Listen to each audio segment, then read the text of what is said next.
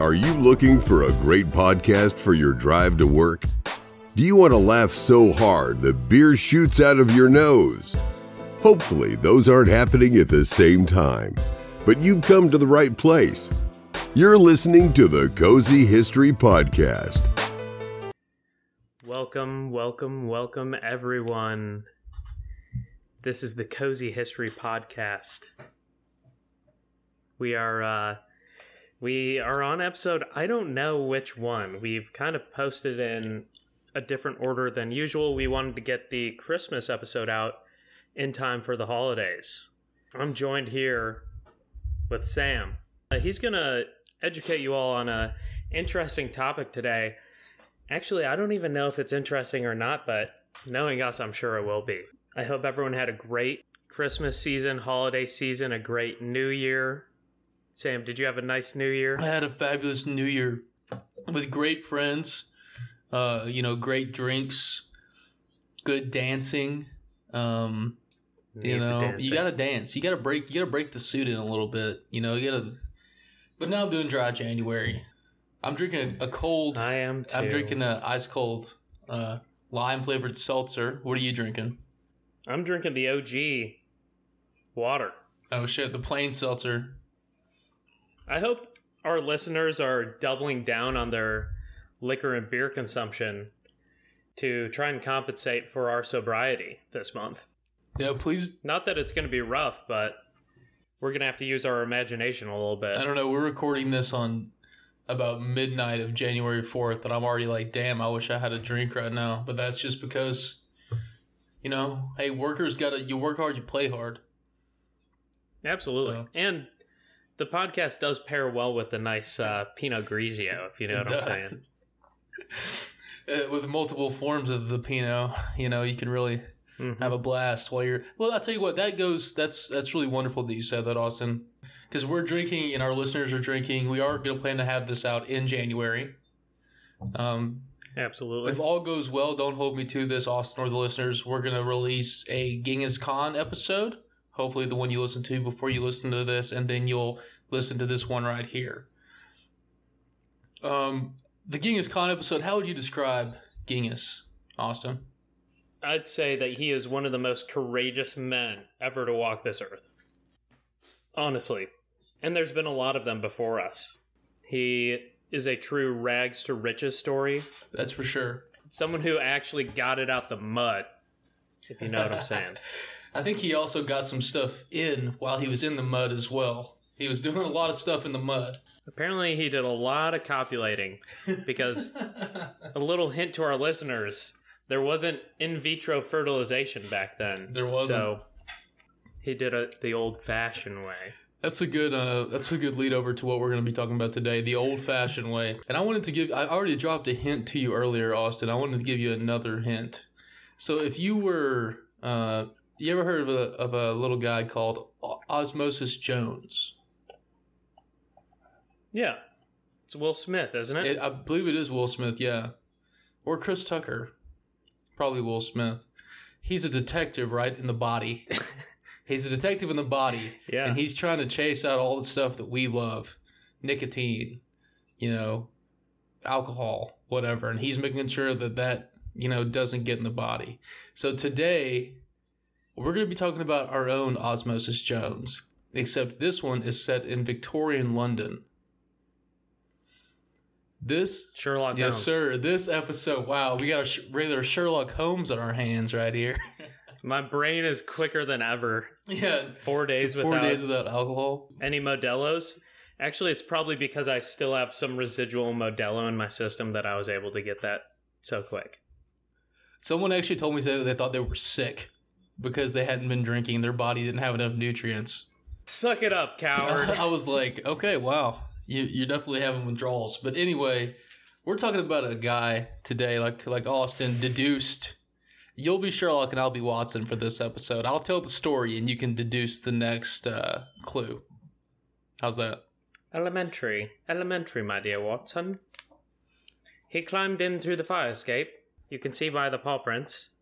He's a raccoon. The thief is a raccoon.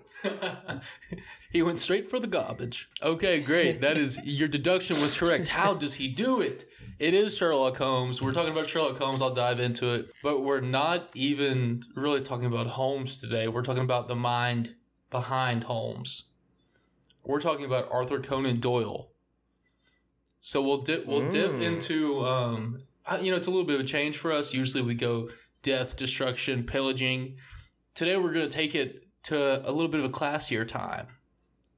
But it is a really interesting, really interesting story. I'll just give you a hint. Harry Houdini makes a cameo. I have absolutely no clue. I'm sure as you see more clues, you'll deduce exactly what happens. Okay. An incredible escape story? An incredible escape story. Is that what we're going after? An escape from reality. So, Arthur Conan Doyle, he's actually born the 22nd of May, 1859, and he's not actually English. As anyone who is from Scotland will tell you, they're not English, they're Scottish. So, Arthur is born in Edinburgh, Scotland, 1859. So, for those of you keeping track, this is right before the American Civil War. That doesn't come into the story at all. Just a little anecdote for our listeners. Just to put you in the right frame of mind.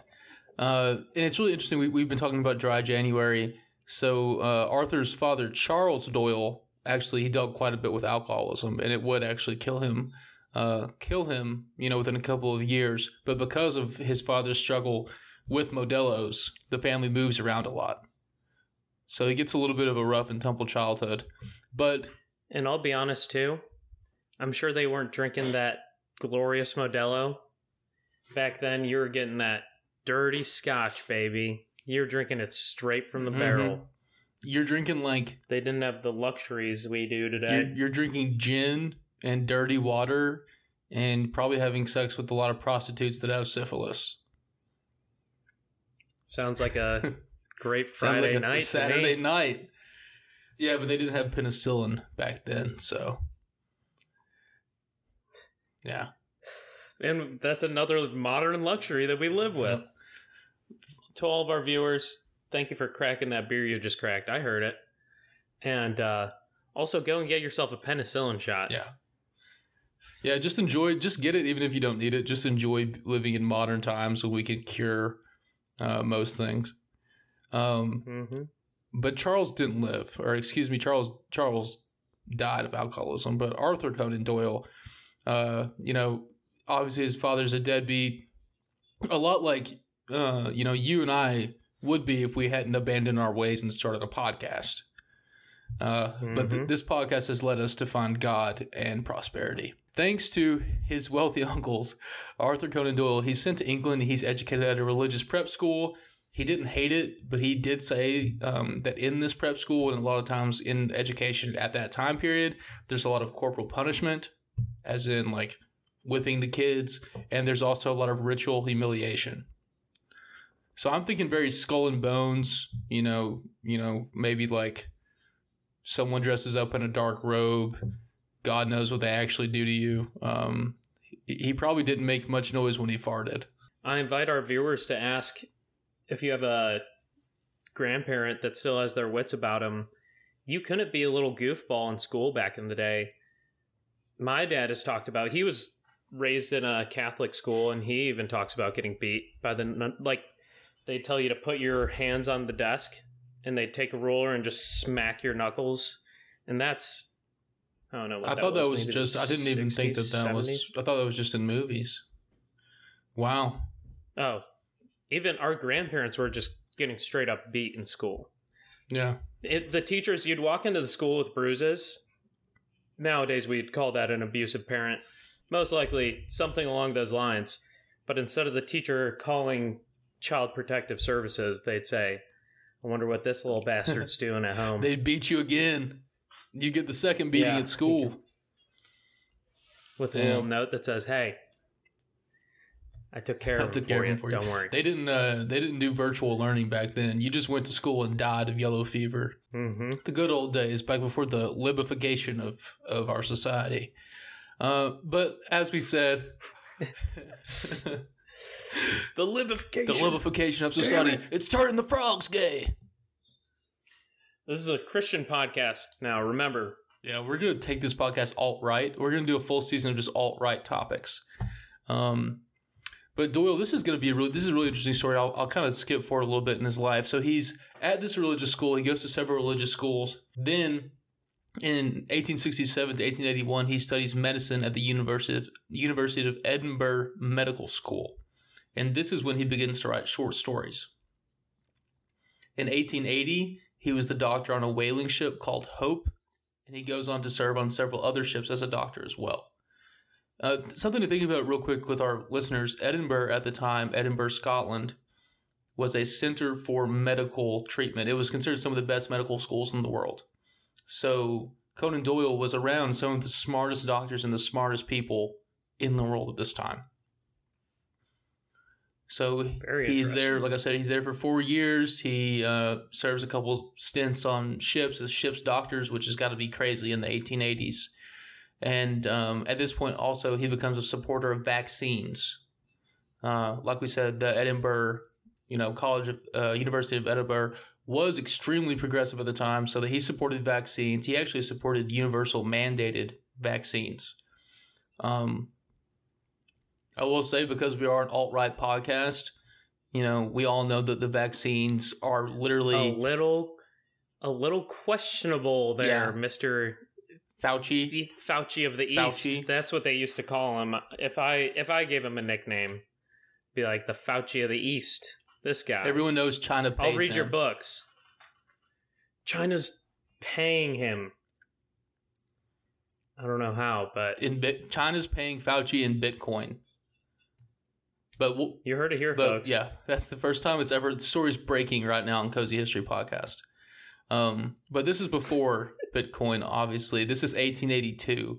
At this point, Conan Doyle has formed a medical practice of his own, but it's unsuccessful. He starts writing stories again as he's waiting for patients to come in. In 1885, shortly after he starts writing again, he marries his wife, Louisa. A year later, they begin to, they start trying to have a kid. They're, trying to make it work. And at this point, his first Holmes story is published. It's called A Study in Scarlet.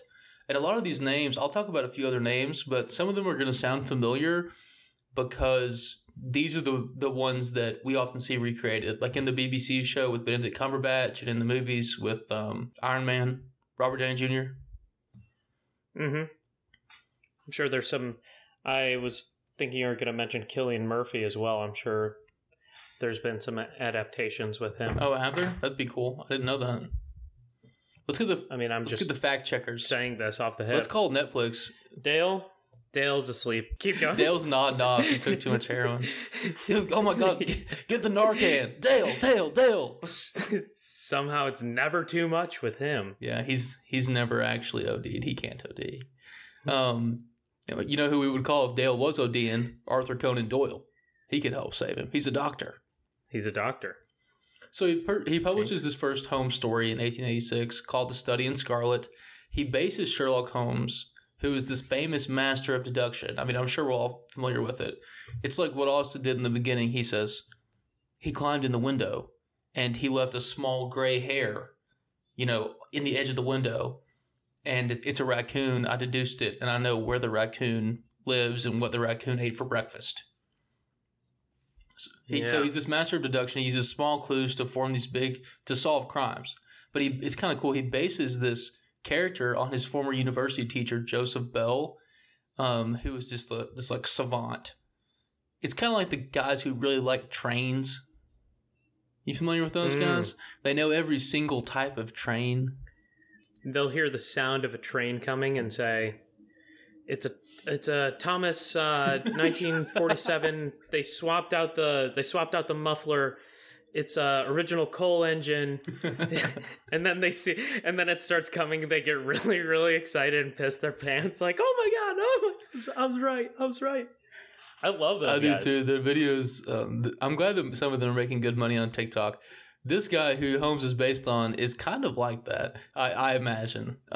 He's just this like really smart medical doctor who uses like deduction and reasoning in his medical practice and was just known as being very cerebral. So he bases Holmes on this guy. It's so funny because apparently some of his friends wrote in and said, "Is this based on him?" Like it was almost an exact, it sounds like a smart cookie. Extremely smart. I'll tell you what, if we ever turn to cannibalism, I'd like to eat a smart cookie like that. This guy's brain? Yeah. Makes you smart. Okay. I believe that. Yeah. The vaccine is bad, but cannibalism makes you smart.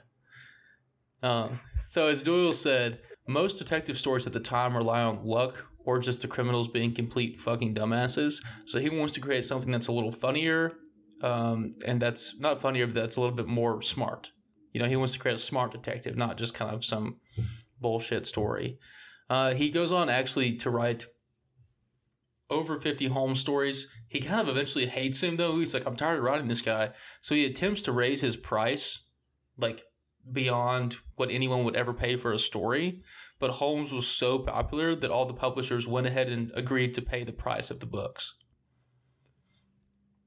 He becomes one of the best paid authors, like, ever. He's essentially the J.K. Rowling with even more transphobia. I'm sure he never commented on it, but back then they weren't too friendly to people who wanted to do that type of thing. No, they weren't. So, except J.K. Rowling, I don't know how to say her name. She's not welcome on this podcast. She's not cozy.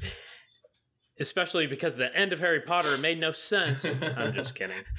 There was no way that Dumbledore was gay, all right? He was obviously straight. He was straight. He was looking at Hermione the whole time. Is that fucked up? That's fucked up. Dumbledore was a pedophile. He wasn't gay. Yeah, Jesus Christ. Yeah, we're really embracing the alt-right on this pod. I was going to say something, but... I'm sorry. No, it was me. So, to get back into... Sam's getting something out of a nice little package. A nice little pouch. Oh, he's eating a little snack. Nice little snack, a little something. Sour. Sour gummy. So Doyle, gummy. Doyle goes on to create a ton of these stories. He ends up becoming one of the most best paid authors of all time. In 1893, he's so frustrated about this Holmes guy, right? So he, ends up writing a story, and he throws Holmes and his nemesis Moriarty off this giant waterfall. This was also in the movies with Robert Downey Jr. Essentially killing Holmes off. But everyone got so mad that he brought him back in 1903. Was that 4 years later? 10 years later. 10 years later. Oh, wow. But I like that. I appreciate that he's just like, fuck it, I'll kill this best-selling character off. I wonder what he disliked about Holmes so much. I think it seems like a nice little... I think it's like when you're in a relationship for a long time and you just kind of everything is the same. There's, you're not shaking it up. You're not putting any new moves out there. No one's cooking any good food, really. You're just kind of stuck in a rut. I think he was stuck in a rut. Something I heard recently, too, is the term audition phase with relationships. Really? The audition phase where you think of the first date you go on with a woman and you go, oh, let's go to this painting class that's at a waterfall. And that's your first date. And the second date is, oh, let's go do pottery. You're getting real creative. And then once you're in a relationship, your girlfriend suggests something like, let's go out to eat tonight. And you go, why would we go out to eat? We have perfectly good food in the apartment. And it's not special anymore to go over to her place. You just do that because your place is a mess. Yeah, like she has back and forth. She has all the stuff that you can like cook with, and you have like one pot and no groceries. Yeah, wow. It's like the audition phase. It's real, yeah. And it was mentioned too, like, oh yeah, I'm gonna go home and read a book and fall asleep. But in reality, you're going home and playing FIFA or you're playing Call of Duty for X amount of hours. Yeah, you're just you're being a degenerate with your friends, but you say, "Oh, it's my buddy's birthday. I really want to celebrate with him." She won't like that either. If you're already past the and once she meets him, she's like, "This guy's horrible." She realizes, she does the calculations in her head and goes, "I know exactly what he was doing when he said that." Oh, we watched a bunch of videos of drone strikes and we listened to British rap music until 5 a.m. just because we were talking. We just talked for hours. For hours. So let's just say here that Arthur Conan Doyle, he got past the audition phase of the relationship with Holmes, and he got to the part where he was basically lying about where he was going. And threw him off a cliff, brought him back 10 years later because he was just worth too much damn money. But he also wrote a lot of other stuff like science fiction, historical fiction, and then we'll talk about what he does later in life. And he goes down a really weird path, which is why I love it. But first, before we get into that, let's talk about his personal life real quick. So he marries his first wife, I believe it was Louisa, in 1885. She dies in about 1906, 1907, and he marries his second wife, Jean. And this is so interesting. He had been in love with Jean for 10 years, but out of respect for his wife, he waited until his wife died to marry Jean. Out of respect for his wife, he waited until she died. They never had sex. Apparently, they probably had sex. You couldn't have said it better. Yeah, you said they're trying to have kids. Well, it's not like there was some He ended up having 5 kids. So it wasn't his. Well, we don't side of no. He and his first wife had some kids too, but I kind of feel like she may have come down with some sort of like, one of those old timey sicknesses that kills you slowly over a period of like 20 years. You just waste away in like a bed somewhere. It's like back in the old days when they used to lock their wives up in the attic. And don't go in the attic. He's trying to get the devil out of her. And then eventually he was a doctor. Who knows? Maybe he did it himself. Maybe he was slowly poisoning her. But in 1907, he marries his second wife, Jean. Ooh, another breaking news story. He marries his wife, Jean. He had been in love with her for many years, but they finally get together once his wife dies. Maybe he shoved her down the steps. I don't know. So he ends up having 5 kids. Slowly over the period of 20 years. Right. One step at a time. One step was really slowed up. But he marries Jean, and between both of his wives, he has about 5 kids. Personally, he also loved shooting. He was a real, man's man. Something that Austin and I also enjoy. Going out there shooting and absolutely just testing ourselves. After the British had a poor showing in the Boer War, which, I encourage the listeners to look it up. It's really interesting. After the British have a poor showing in the Boer War, he actually constructs a rifle club near his home so that local men can come to this club and practice shooting because he thinks that, the soldiers aren't worth a damn anymore. Yeah, so he's basically like training these guys. He's also an amateur boxer. He plays a lot of golf. He also loves billiards, which, if you're not familiar with billiards, it's basically like pool. It's very similar to pool. He also, this is so interesting and weird, he was a judge for the world's first bodybuilding competition. Interesting. Yeah. He sounds like a very heterosexual man, but yeah, that's good for him. He just liked looking at strong men. Yeah, I guess so. He just invited all these dudes, these local young men to his house to shoot rifles, and he stood behind them. Flex. No, buddy, you're holding it. Let me show you how to hold that gun. You need to move your buttocks. He places both hands on the... Flex both ass cheeks. I'm going to monitor them to see how well you can flex them. The fleshy posterior of a 19-year-old man. It's kind of sad because talking about the fleshy posteriors of 19-year-old men, this is about the time, at about this time, talking about fleshy young men, about this time, World War I is breaking out. Damn. And for those of you familiar with World War I, probably all of you, the U.S., they had quite a bit of casualties, but they came into the war very, very late. You had years and years of hard fighting between the British and the French and the Germans, for many years before this, even, and the Russians before this. And Doyle's son, Arthur... The Russians had like a year or two. It's quitters. Just kidding. Yeah. Shout out Tsar Nicholas, dude. Gone too soon. Anyway, so at this point, during World War I, when all these young men are dying and so much craziness is going on and the world seems to kind of be ending, Doyle's son Kingsley dies in World War I. His son died of pneumonia after being wounded at the Battle of the Somme. And apparently it was a really horrible wound.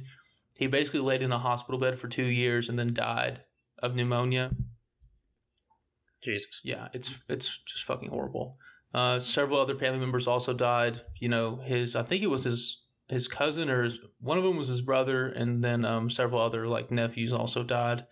At this point, he gets really into spiritualism. And I'll kind of explain what spiritualism is real quick. Spiritualism is essentially like this idea that through mediums and through, various ways, like seances, we can contact the dead.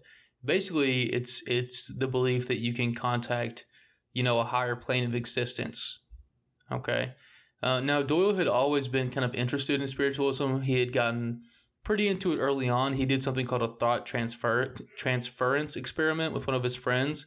It's where one of you thinks of one word, you write it down, and then the other person tries to guess that word. Guesses it. Mm-hmm. Apparently, he had done this experiment with a friend early on in his medical career, and they had kept guessing the same words over and over. So at that point, he's kind of wondering, there could be something here.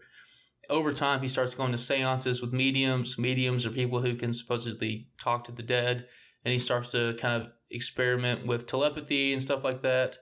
And he starts believing ghosts as well. So at one point, he actually is a ghost hunter. I thought it would be a kind of an interesting thing, Austin, for you and I, if we could do a thought transference experiment. Okay. So we'll do 2 rounds. I'll write a word, you guess, and then we'll swap roles, okay? Okay. Take a drink of your water. Everybody take a drink of your beer. And I'm going to write my word down real quick. Torture. That is 11 a.m. This is from a while ago. Is it? Okay. So... We're not going to cut that out. Sorry, guys. We're just not getting cut out. I was just looking at my straight. I was looking at my notepad. So I've got my words written down. And you go ahead and guess. How many guesses do I get? You get 3 guesses. And I'll tell you, it's not one word, it's 2 words. Like thought experiment or... Stormtrooper. No. You're not too far off in a weird way, but no.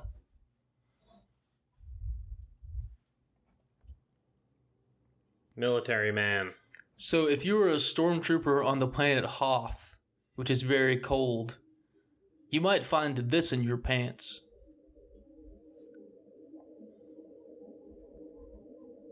Small dick. It's actually dick popsicle.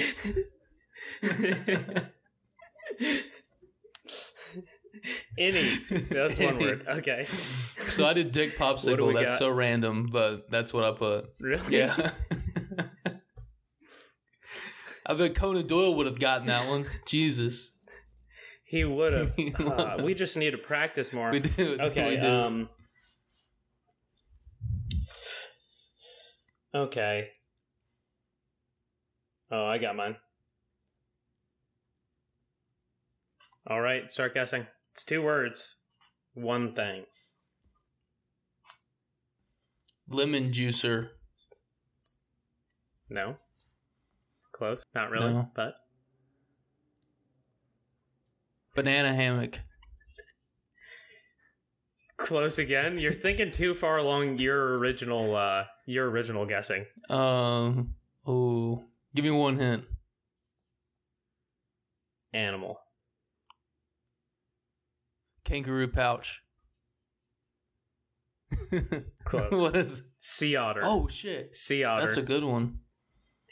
I bet you were probably in the back of your mind, though. You were picturing a sea otter. I actually was. Let's edit this so that we guessed it.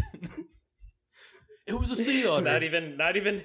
We actually, to our listeners, we didn't even show each other the notes. No, we didn't. Totally could have. I mean, clearly we didn't. We should have. Because we took a while to guess. Yeah, maybe.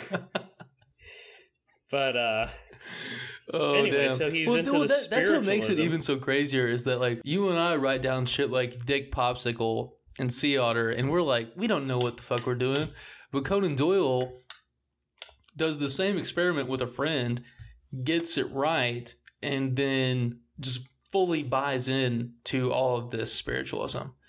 So, of course, he keeps on going in. He believes in ghosts. He works as a ghost hunter, which would be a really cool show. I would watch a reality show of, like, old-timey people hunting ghosts. Mm-hmm. But after his son dies and all of his family die during World War I, he really, really gets into spiritualism. He renounces Christianity completely, which was not done back then. Completely. Was not done at all back then. Renounces completely. Damn near put you to death for that. He was actually challenged by the church. So I called it the cult. So it's really for challenged him for being part of the occult. Yeah.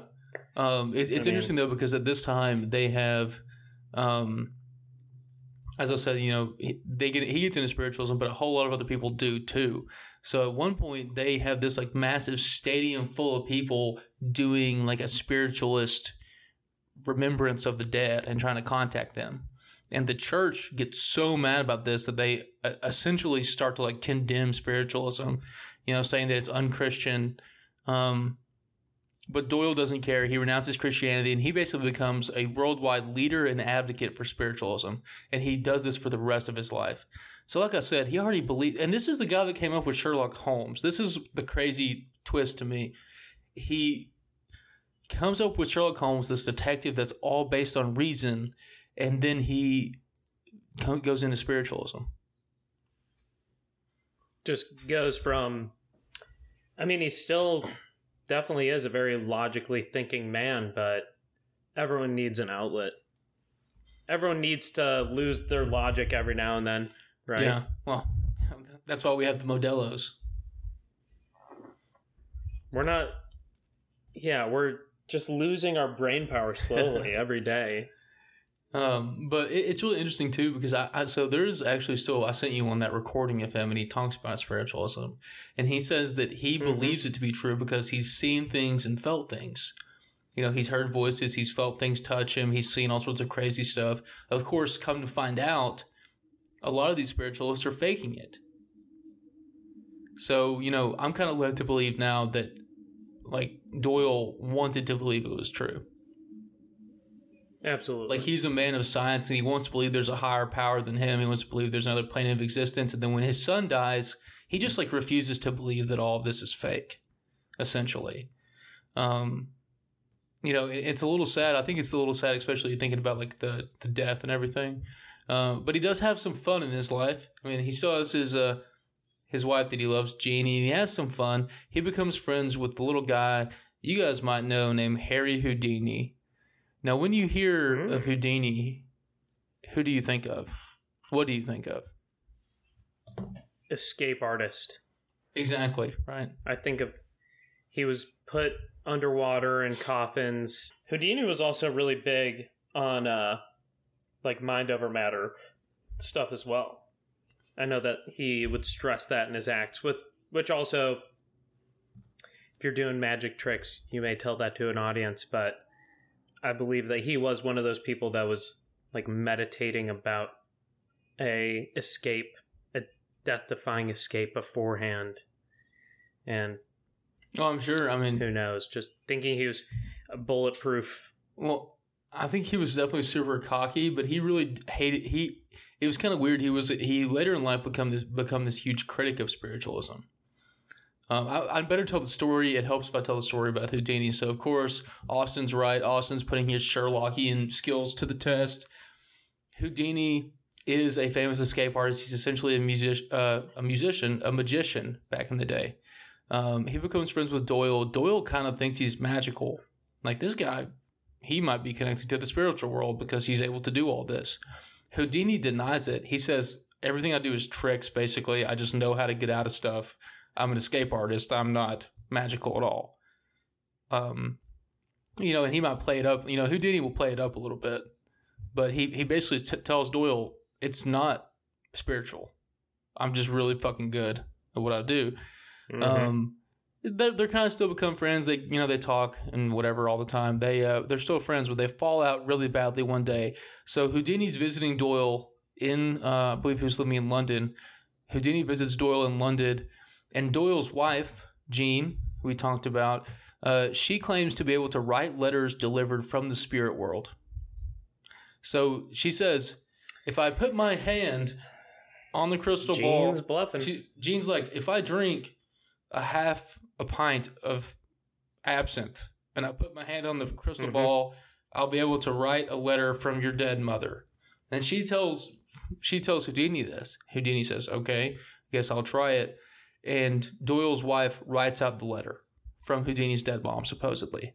However, the letter was written in English. And Houdini's mom only ever spoke Hungarian. She was a Hungarian immigrant to America. Never even learned English, only spoke Hungarian. So when Houdini sees this letter written in English, he's like, this is bullshit. Houdini accuses... He's like, okay, idiots, I've had enough of this. Don't bring the man's family into it. Come on and now. Houdini was very close with his mom, just like Doyle. So was Doyle, but Houdini was... I mean, it's just like if someone tried to tell you that you could talk to your dead mom through them. It's like, what the fuck are you talking about? I'd be like, get the fuck out of my house. If I was in their house, I would say, get the fuck out of your own house. Believe the seltzers.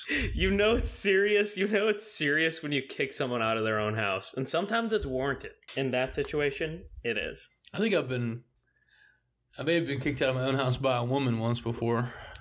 But that's only because I chose to leave because I didn't want to escalate the situation. All right, if you're listening, that's why it happened.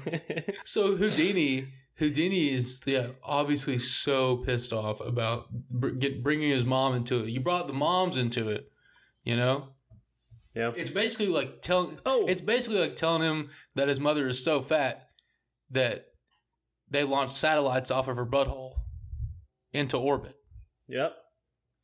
Can't be saying that now. That's an Elon joke. But, you know, he gets so mad they don't become friends anymore. They really fall out. And for the rest of their life, Doyle and Houdini are like these two like sparring in the media. You know, they'll post letters to each other and they're constantly mentioned together.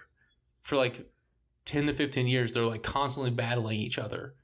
Houdini becomes dedicated to exposing spiritualists as frauds. Doyle defends it. Mm-hmm. And that goes on for the rest of their life. At this point, Doyle actually writes a book. Doyle becomes pretty much convinced that fairies exist, and he writes a book about fairies and their like daily lives. But he's writing it from a point of view of like this is a real thing. Yeah, it's real. Yeah, that's what he thinks. So that's sad. Yeah, it kind of goes in a weird direction, and I feel for him, and I kind of feel like he was just kind of an older guy who was just doubling down a little bit. He does do some pretty cool stuff. He does start this thing called the Crimes Club, which is a private social club. He founded in actually 1903, and their purpose is to discuss crime, you know, detective work, criminals, everything, and it still continues to this day. It's called Our Society. It has a limited membership of 100 people. And they meet 4 times a year. Only 4 times? You would think that it would be more. So what are they presenting to each other? They don't know. All the proceedings are strictly confidential. Secretive. Yeah, it's secretive. Secret society. So essentially, in my mind, I like to think that the crimes committee, instead of figuring out old crimes, they're thinking of crimes to commit. Nice. Damn. Conspiracies. That would be the ultimate. Yeah, it's called the Crimes Club. You're right. That would be the ultimate, like... How meta. Yeah. The ultimate Sherlockian twist. So he does all this, you know, obviously towards the end of his life. He's really into fairies and, you know, he's still very sharp. And there's a video, and I'll try to post a link to at least the audio on this podcast. That knowledge which I have on psychic matters, and spread it as far as I can to those who have been less fortunate. But don't For one moment, suppose that I'm taking it upon myself to say that I am the inventor of spiritualism, or that I'm even the principal exponent of it. There are many great mediums, many great psychical researchers, investigators of all sorts. All that I can do is to be a gramophone on the subject, to go about, to meet people face to face, to try and make them understand that this thing is not the foolish thing which is so often represented, but that it really is a great philosophy, and, as I think, the basis of all religious improvement in the future of the human race. He's obviously still very sharp, but he dies actually of a heart attack July 7th, 1930. The church refuses to let him be buried in the church graveyard because he was not a Christian. So he was initially buried in a rose garden until he was buried a few years later with his first wife.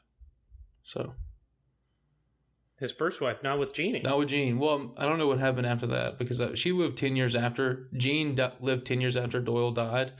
So I'm not really for sure. Maybe she was buried on the other side of him or something. You know, sometimes they'll do that. You can also assume that she may have found another lover and a quiet life that isn't really highlighted in the history books.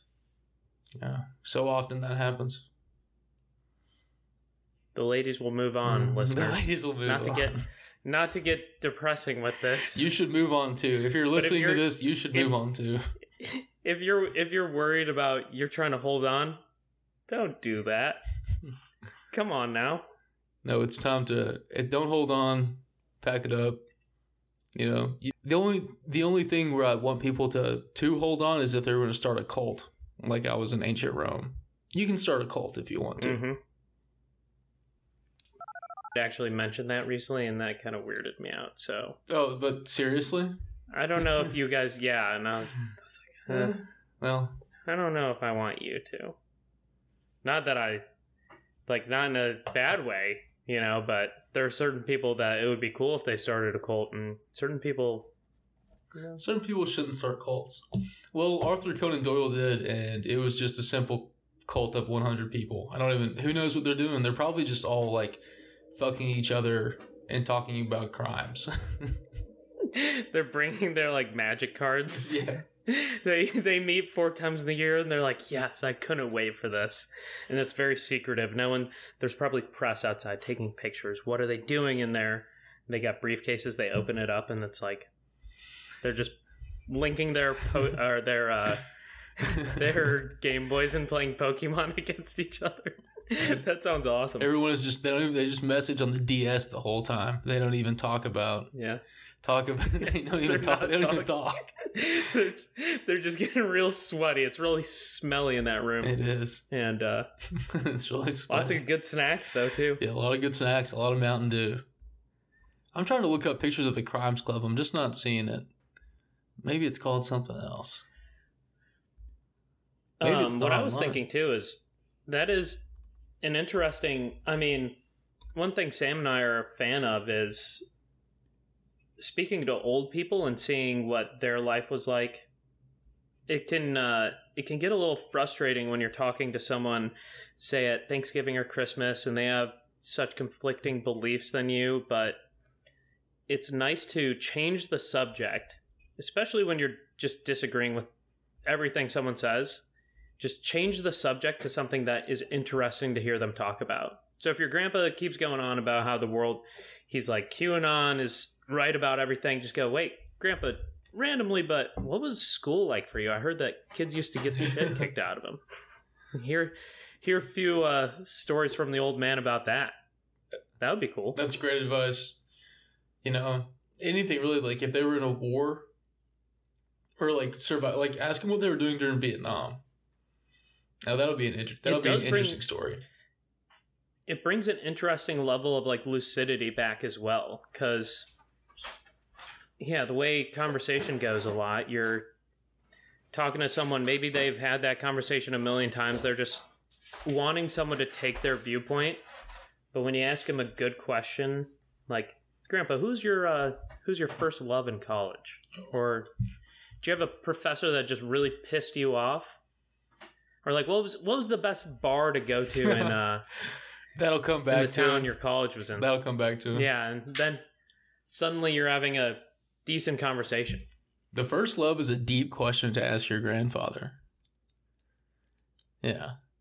He'd be like, yeah. God knows how that's gonna go. And what if he was like, it was actually a man? I love how like love stories back in the day. Nowadays we call them all like creepy. It is definitely romantic, but you couldn't follow someone on Facebook or Instagram and have constant tabs on their life. So instead, they kind of like stalked people a little bit. You'll hear your grandma saying something like, "Oh, he just kept asking me out. Showing up. He showed up to my work and asked me out and went to my front doorstep and wouldn't leave till my daddy kicked him away." And it's like, Grandpa, you're kind of a creep, but they did it like that back then. Good for them. They still do it that way some today, but I think with social media, it's too easy to be like, it's too easy to know where people are. So instead of just like going and asking you out like 2 or 3 times, it becomes like following you to your house or like going to the parking lot with you, like chasing you to the parking lot. It's so creepy. I don't understand the incels, guys. I know it means involuntarily celibate, but I feel like it's a whole, it's a whole like subculture. Something that Sherlock Holmes himself needs to investigate. Absolutely. He'd go, it's probably because they're watching too much damn porn. Get out there and talk to a woman, you idiot. Yeah. He'd be like, what are these stupid computers? These are ruining your life. Sherlock wouldn't even need to investigate. He'd go, it's right in front of your face this whole time. I'm reading about the society. I'm having our fact checkers check out the society. And I gotta tell you, it's not looking that impressive. Let me show you the website, Austin. Have they solved any crimes? No. This reminds me of it's a horrible quality website. It looks like a 7-year-old learned how to program HTML. That's interesting about Sherlock Holmes. If he lived in modern times, he'd probably be very good with computers. Totally. Frank Abagnale Jr., the inspiration for Catch Me If You Can, he's still alive. He works for the FBI. Who knows what he does? But he's said multiple times that all of the crimes that he committed, forging captains' IDs and flying planes around the country and writing false checks, he goes, it's much easier today. People think it's harder today. Much easier with all of technology, which I kind of doubt. But simultaneously, I think it's easier to get like your mugshot out there. But at the same time, doing these things, people also trust technology. I feel like it would be, if you could easily convince someone that their phone was telling them something. I mean, that's what our phones are doing. They're telling you stuff all the time. And if you get like an alert on your phone, or it looks like it's a really good, authentic looking thing, you might believe it. That you mentioned the crime society or the crime club. Reminds me of, recently there was a private club or organization full of detectives, ex-detectives, ex-police officers, and maybe former FBI. And they were like super confident that they found out who the Zodiac Killer was. Do you remember that? Yeah. I don't think it broke during like COVID. It was very recent. And I just watched Zodiac with the Hulk. What's his face? Mark Ruffalo. Yeah, Ruffalo. Great movie. And the Zodiac Killer still hasn't been found. In my opinion, it was probably multiple people. That's just my expert opinion. That's why there's so many people that it seems like it's pinned on them, but they don't connect to every single scene. And that's not a unique opinion, but there was this club or group of people that found out a man, or they like uncovered a man who they like were definitive, this is the Zodiac Killer. It's really interesting that people just meet up and talk about crimes. I wish it happened in my neighborhood. My longboard just got stolen. They do. I didn't even ride it. I bought it from a friend when I was on vacation. I bought it from Tanner. Oh, shit. And it got stolen right from my damn stairwell. It was just sitting out? I wish the crime system... Yeah, I mean, it was sitting out there, but the door's supposed to be locked. No, I mean, like, it was... I may have been walking... Was it sitting on the top, like the level? It wasn't, like, by the door?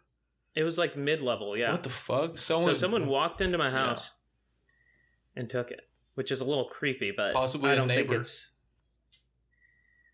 Yeah, I've meant to ask them. I won't be rude about it or anything. I'll just be like, yo, you guys been cruising lately, boys? At least get some use out of it, you know? Like at least drive it down the street. All right, well, we've solved several crimes here. I'll wrap it up real quick. We've solved the mystery of the Zodiac Killer. We solved the mystery of the raccoon in the apartment. But we haven't really quite solved the mystery of Arthur Conan Doyle yet. But people are always investigating, like those cops. Maybe someone, like some of these people who go to the Pokemon shows, the Pokemon conventions, maybe they'll figure it out. Or maybe we will. Maybe a listener will figure out the mysteries. If you guys find the answer to the question of life, the mysteries of life, please, we'd love to have you on the show. The truth is out there. Thank you all. Enjoy your beers that you're hopefully drinking. And have a good one. Stay cozy. Stay cozy.